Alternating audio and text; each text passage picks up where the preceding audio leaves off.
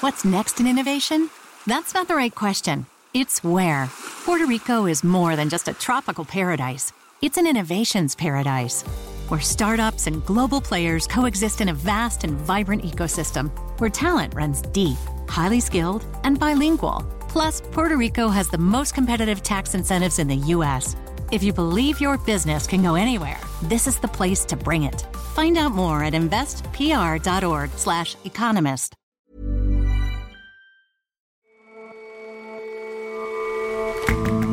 Hello and welcome to The Intelligence from The Economist. From London, I'm Jason Palmer. And in New York, I'm John Fastman. Every weekday, we provide a fresh perspective on the events shaping your world. There's something comforting about the timelessness of playground games, the ones I knew as tag or ring around the rosies. Our correspondent says there's more to it. Those games are a conduit for culture, and they too have been infected by COVID. Mural painting has a long history in Mexico. It started with the Olmecs, the region's first major civilization, and ran well into the 20th century with Diego Rivera, now a suburb of Mexico City, is trying to revive that tradition.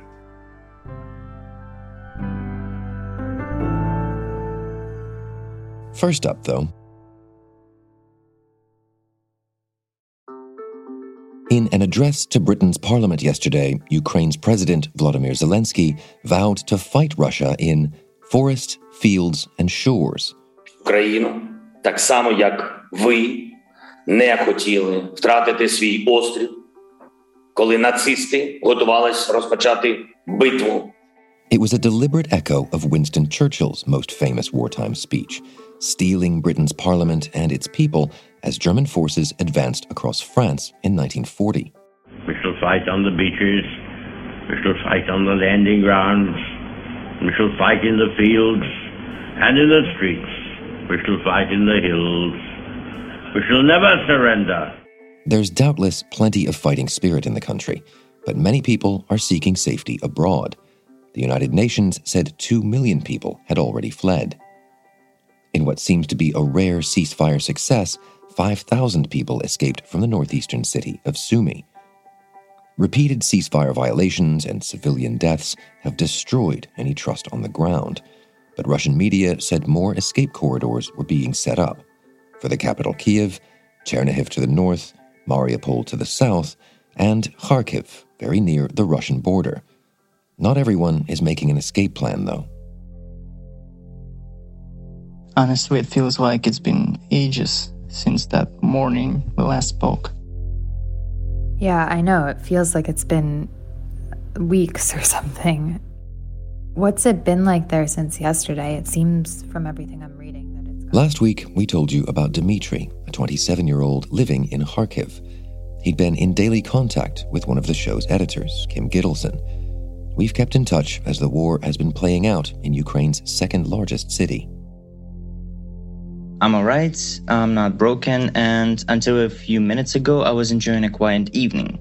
I haven't heard an explosion for a couple of hours, and I haven't heard of anyone dying in my city from a Russian missile since this morning, but it's back again.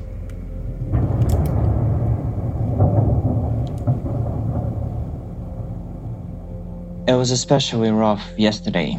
Somewhere around 10 p.m. the whole city heard a fire bomber or something flying circles around us. And every time you hear a whoosh, a loud boom would follow. And I must admit that's one of the most terrifying sounds I've ever heard in my life. Makes you feel like an ant. I helped most of my big family leave. My sisters, their husbands, their children, my father, my brother, and other relatives left by car. It sounds like you're planning on staying, and I'm just wondering why. The main reason I can't leave is probably because of my mother. She's staying because, and I quote, "This is my home," and she plans on volunteering and help people with supplies if she can. And I want to be able to help her if she needs it. I perhaps naively feel like I can survive this and perhaps do some good. On Friday, a fire broke out at the Zaporizhzhia nuclear power plant. Ukraine's president is appealing for help to avert a catastrophe after his government accused Russian forces of firing at Europe's largest nuclear power plant. We messaged Dmitry to find out if he'd seen the news. I woke up at 6 a.m. today and realized that somewhere during the night I lost the cell service. My Wi-Fi died a couple of days ago, so I feared to lose all communications. Got my hands on a hotspot Wi-Fi only to find out that Russians are attacking a power plant. The largest power plant in Europe. Якщо буде вибух, це кінець всім, кінець Європі, це евакуація Європи. Our president addressed Ukraine in a quick video telling us with a really tired face that he's already talking to world leaders about it. Європа зараз повинна прокинутися. They have fired at our houses, our schools, our communication towers. They destroyed my city center, killing hundreds of innocent people in the process. And now this? Every day I find myself still being able to be surprised and fear even more.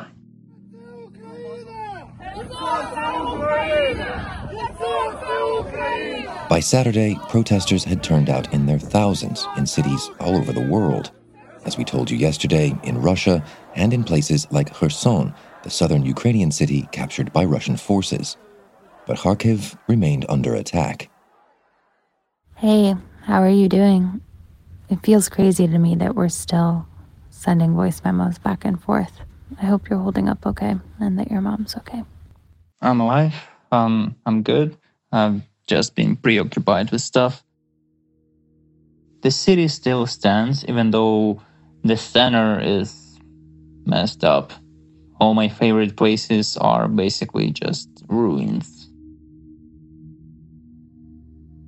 Also, my sister left me a cat when she left the city. So I have a cat now. And I also have to think about cat foods and the litter and all that stuff. Which, well, it's actually nice. It's fluffy. And it's cute. And it takes my mind off things. There's this fighter bomber or something running circles around the city. So this sound, that's what I hear 24/7 outside my window.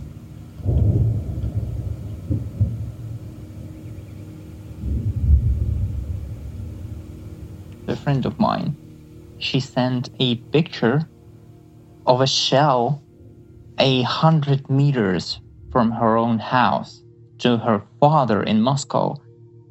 And he said it's Photoshop. I kept thinking, like, it's his daughter. How could you even think?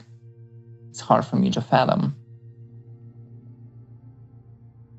My grandmother is originally from Russia. Actually, both of my grandmothers are. That technically makes me 50% Russian, and my native language is Russian, not Ukrainian, like most of the people I know in Kharkiv speak Russian.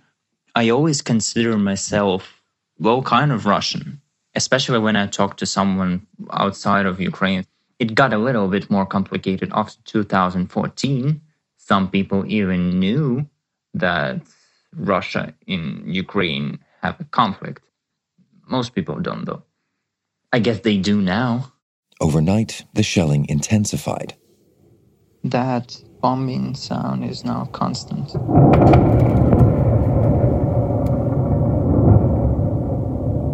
I can't even tell where it's coming from, or if it's our troops or theirs, or what is it.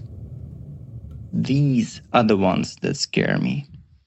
Dmitry sent a terrifying video from his balcony. You could see the bombs going off in the background. By Monday, Russia had announced it would create humanitarian corridors for civilians looking to leave Kiev, Mariupol, and Kharkiv.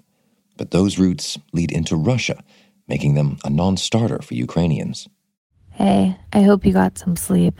I don't know how you could with that, but maybe a little bit. Hey, yeah, I'm still alive. Never thought I'd actually use this phrase literally so often. The explosions got quieter later at night. But before they did, I was thoroughly demoralized for a moment listening to all those fights.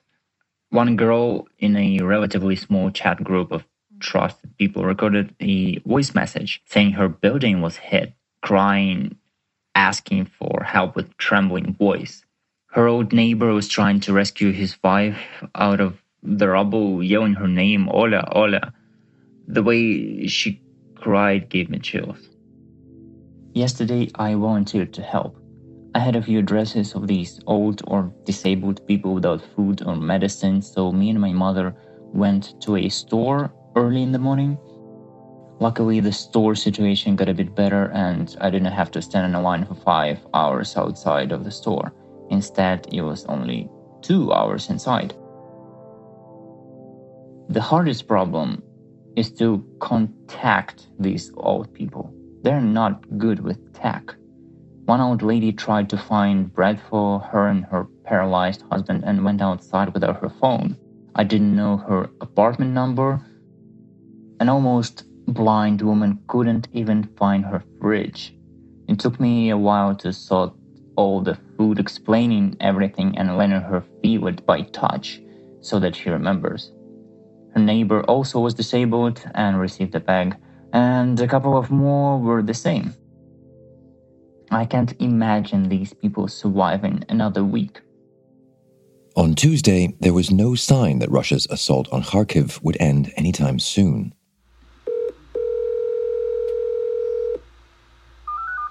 Hello? Yes, I'm alive once again. Well, that's the best news I've had all day. Right now I'm standing at my balcony, just looking through the window, and it's so quiet. So dark also, because, everyone shuts down their lights. So it's like almost completely dark in the center of a major city. Now that it's quiet and I'm not worried, or at least not on the edge, feels really good just standing here looking through the window. No blasts, no explosions. But in my mother's house, which is right across the street, a couple of windows exploded, even though I know there were no shelling here anywhere near, 1 kilometer radius, nothing fell. I'm pretty sure about that. I know a lot of stuff that fell 2 kilometers away from me, but that's pretty far, right? 2 kilometers. That's not far at all. The show's co-editor, Kim Gittleson, will keep checking in with Dmitry.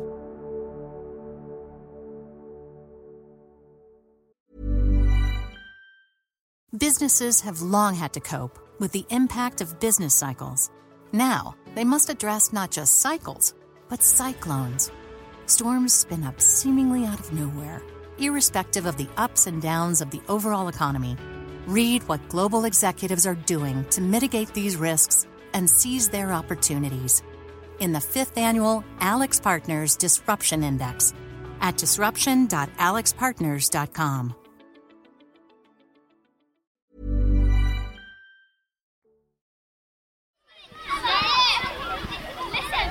Schoolyard running and chasing games such as tag, known in some parts of the world as tip or tips, have been favorites through generations.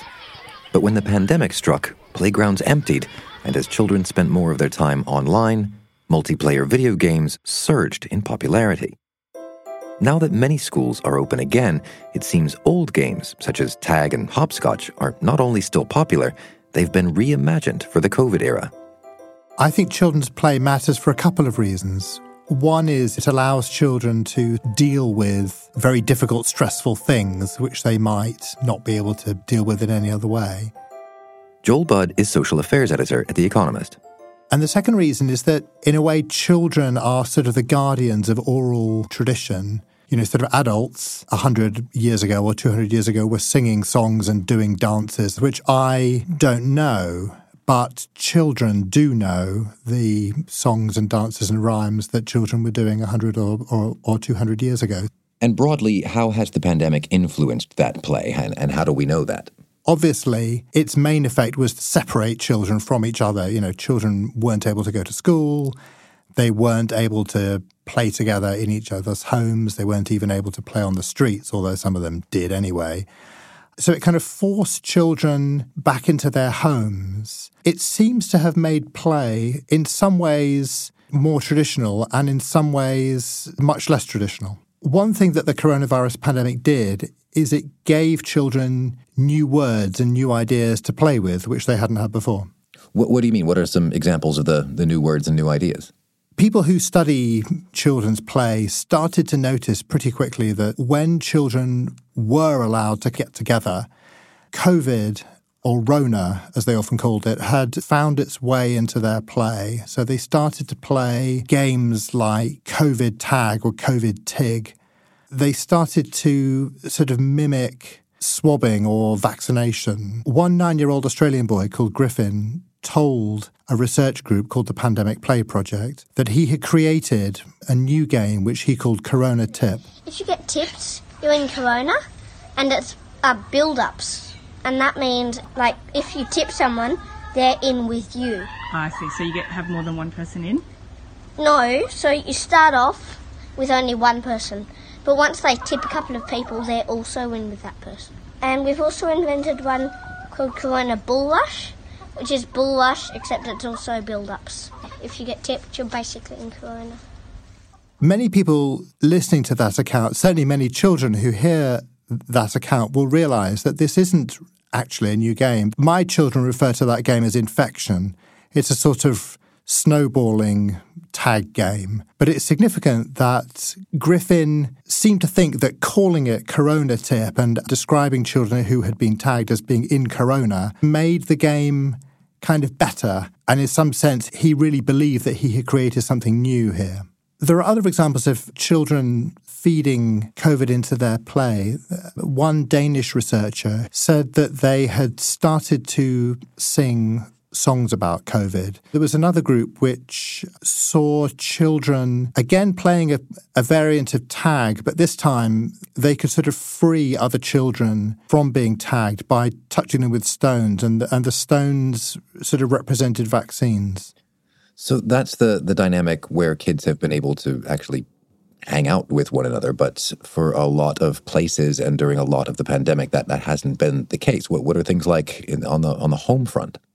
So a lot of children were simply kept at home for very, very long periods, and particularly in Australia. And so they had to, devise ways of either playing by themselves or playing with their parents or playing online with other children. And again, they often sort of fed Corona into their play. So, for example, they would play things like Animal Crossing or Minecraft, and they would do things like create little sort of COVID clinics in their Minecraft worlds. Young children were spotted by British researchers playing sort of by themselves in ways that seemed to sort of act out their anxieties about COVID. There's one girl who was filmed swabbing the nose of a toy horse, a kind of plastic toy horse. She was sort of testing her horse for COVID. All of this suggests that children were using play to try to control their world.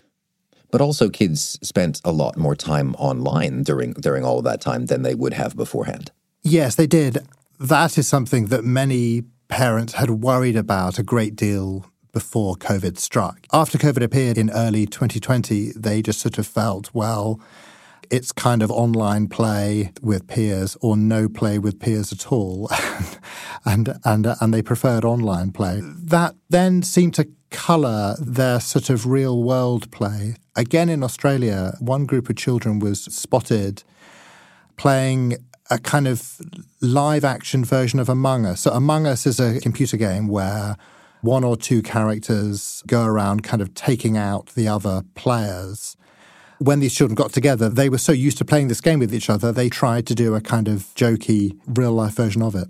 children also started to do things that their parents or even their grandparents would have recognised. Children in many cities started to draw sort of hopscotch patterns on the pavements in front of their homes in chalk. And that seems to support the notion you mentioned that kids are the carriers of oral histories and things gone by. Yes. Some of these researchers are quite strongly influenced by a married couple called Iona and Peter Opie, who did a great deal of research in Britain, particularly in the 1950s and 1960s. They simply hung around in British playgrounds, seeing what the children were up to. They noticed, for example, that children are very often telling jokes or singing songs that are extremely old, but that they also very, very frequently claim to have just made this thing up. The Opies were quite concerned that they were perhaps becoming mass media consumers rather than guardians of a kind of oral tradition. But what the Opies started to notice sort of later on is that actually what children were doing was sort of feeding in new experiences into the tradition, and that's what they seem to have done with COVID. So that is to say we're going to be seeing from kids generations hence playing around, singing songs about COVID, playing COVID-related games? I think that's quite likely. COVID is quite a good word. Rona is quite a good word. Corona is quite a good word. And children like strange words, words that rhyme with things. American children, after all, play a basic sort of tag game, which they call cooties. It's not exactly clear what a cootie is, but it seems to be decades-old military slang for a louse. And no American child, I think, knows that that's what it actually means. I remember getting my cootie shot, and I never knew that. Exactly. But the word is so good that children will continue to use it. And I suspect that COVID may prove to be similar. Thanks very much for your time, Joel. Thank you.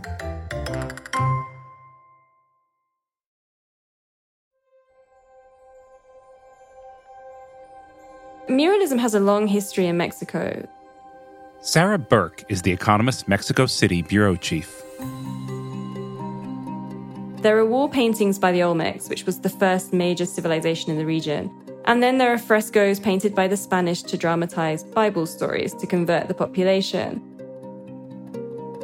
But the real mural movement in Mexico that's particularly famous is the one that took place after the Mexican Revolution in 1920.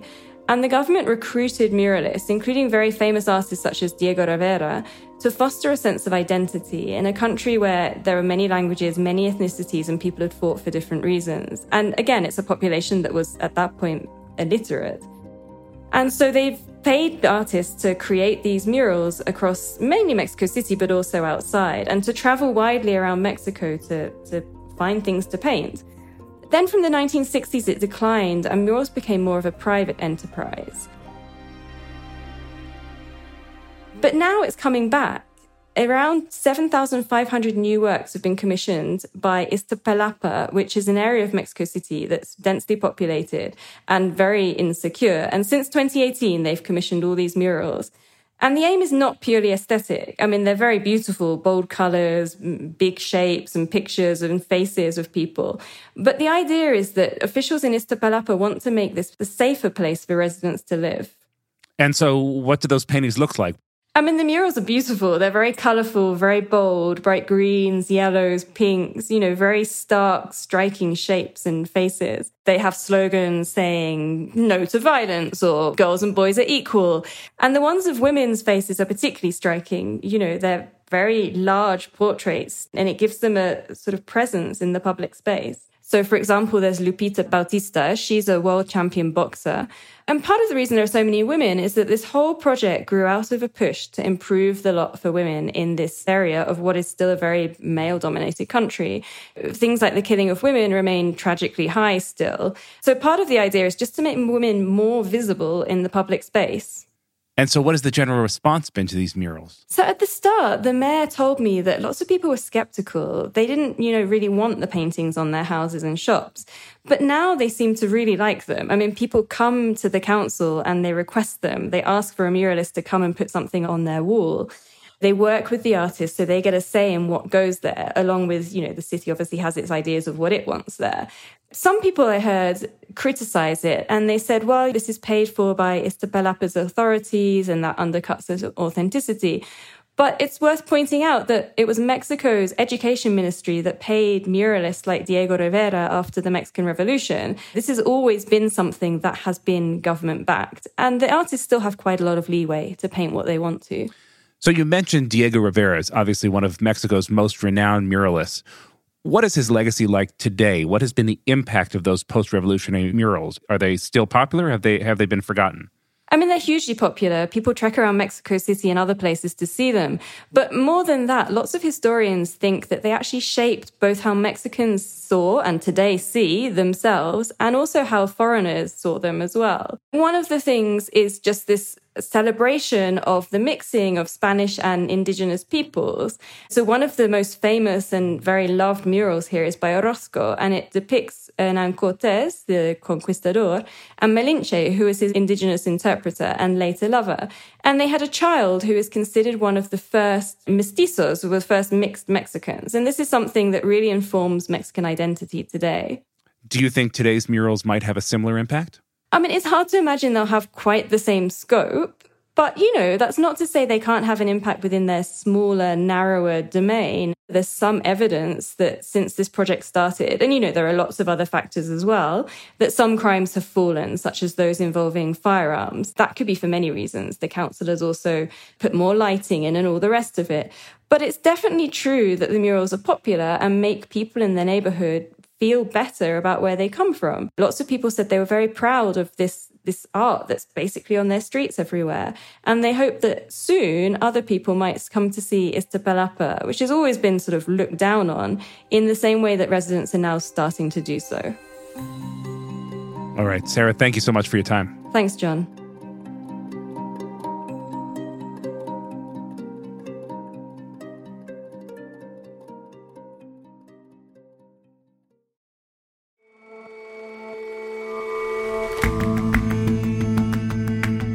That's all for this episode of The Intelligence. Let us know what you think of the show, and don't forget to send in your questions about Ukraine for Friday's show. Email us at podcasts@economist.com. And you can subscribe to The Economist at economist.com/intelligence offer. The link is in the show notes. We'll see you back here tomorrow.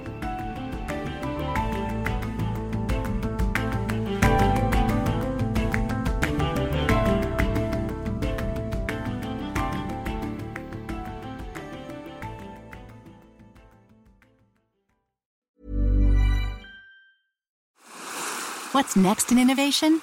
That's not the right question. It's where.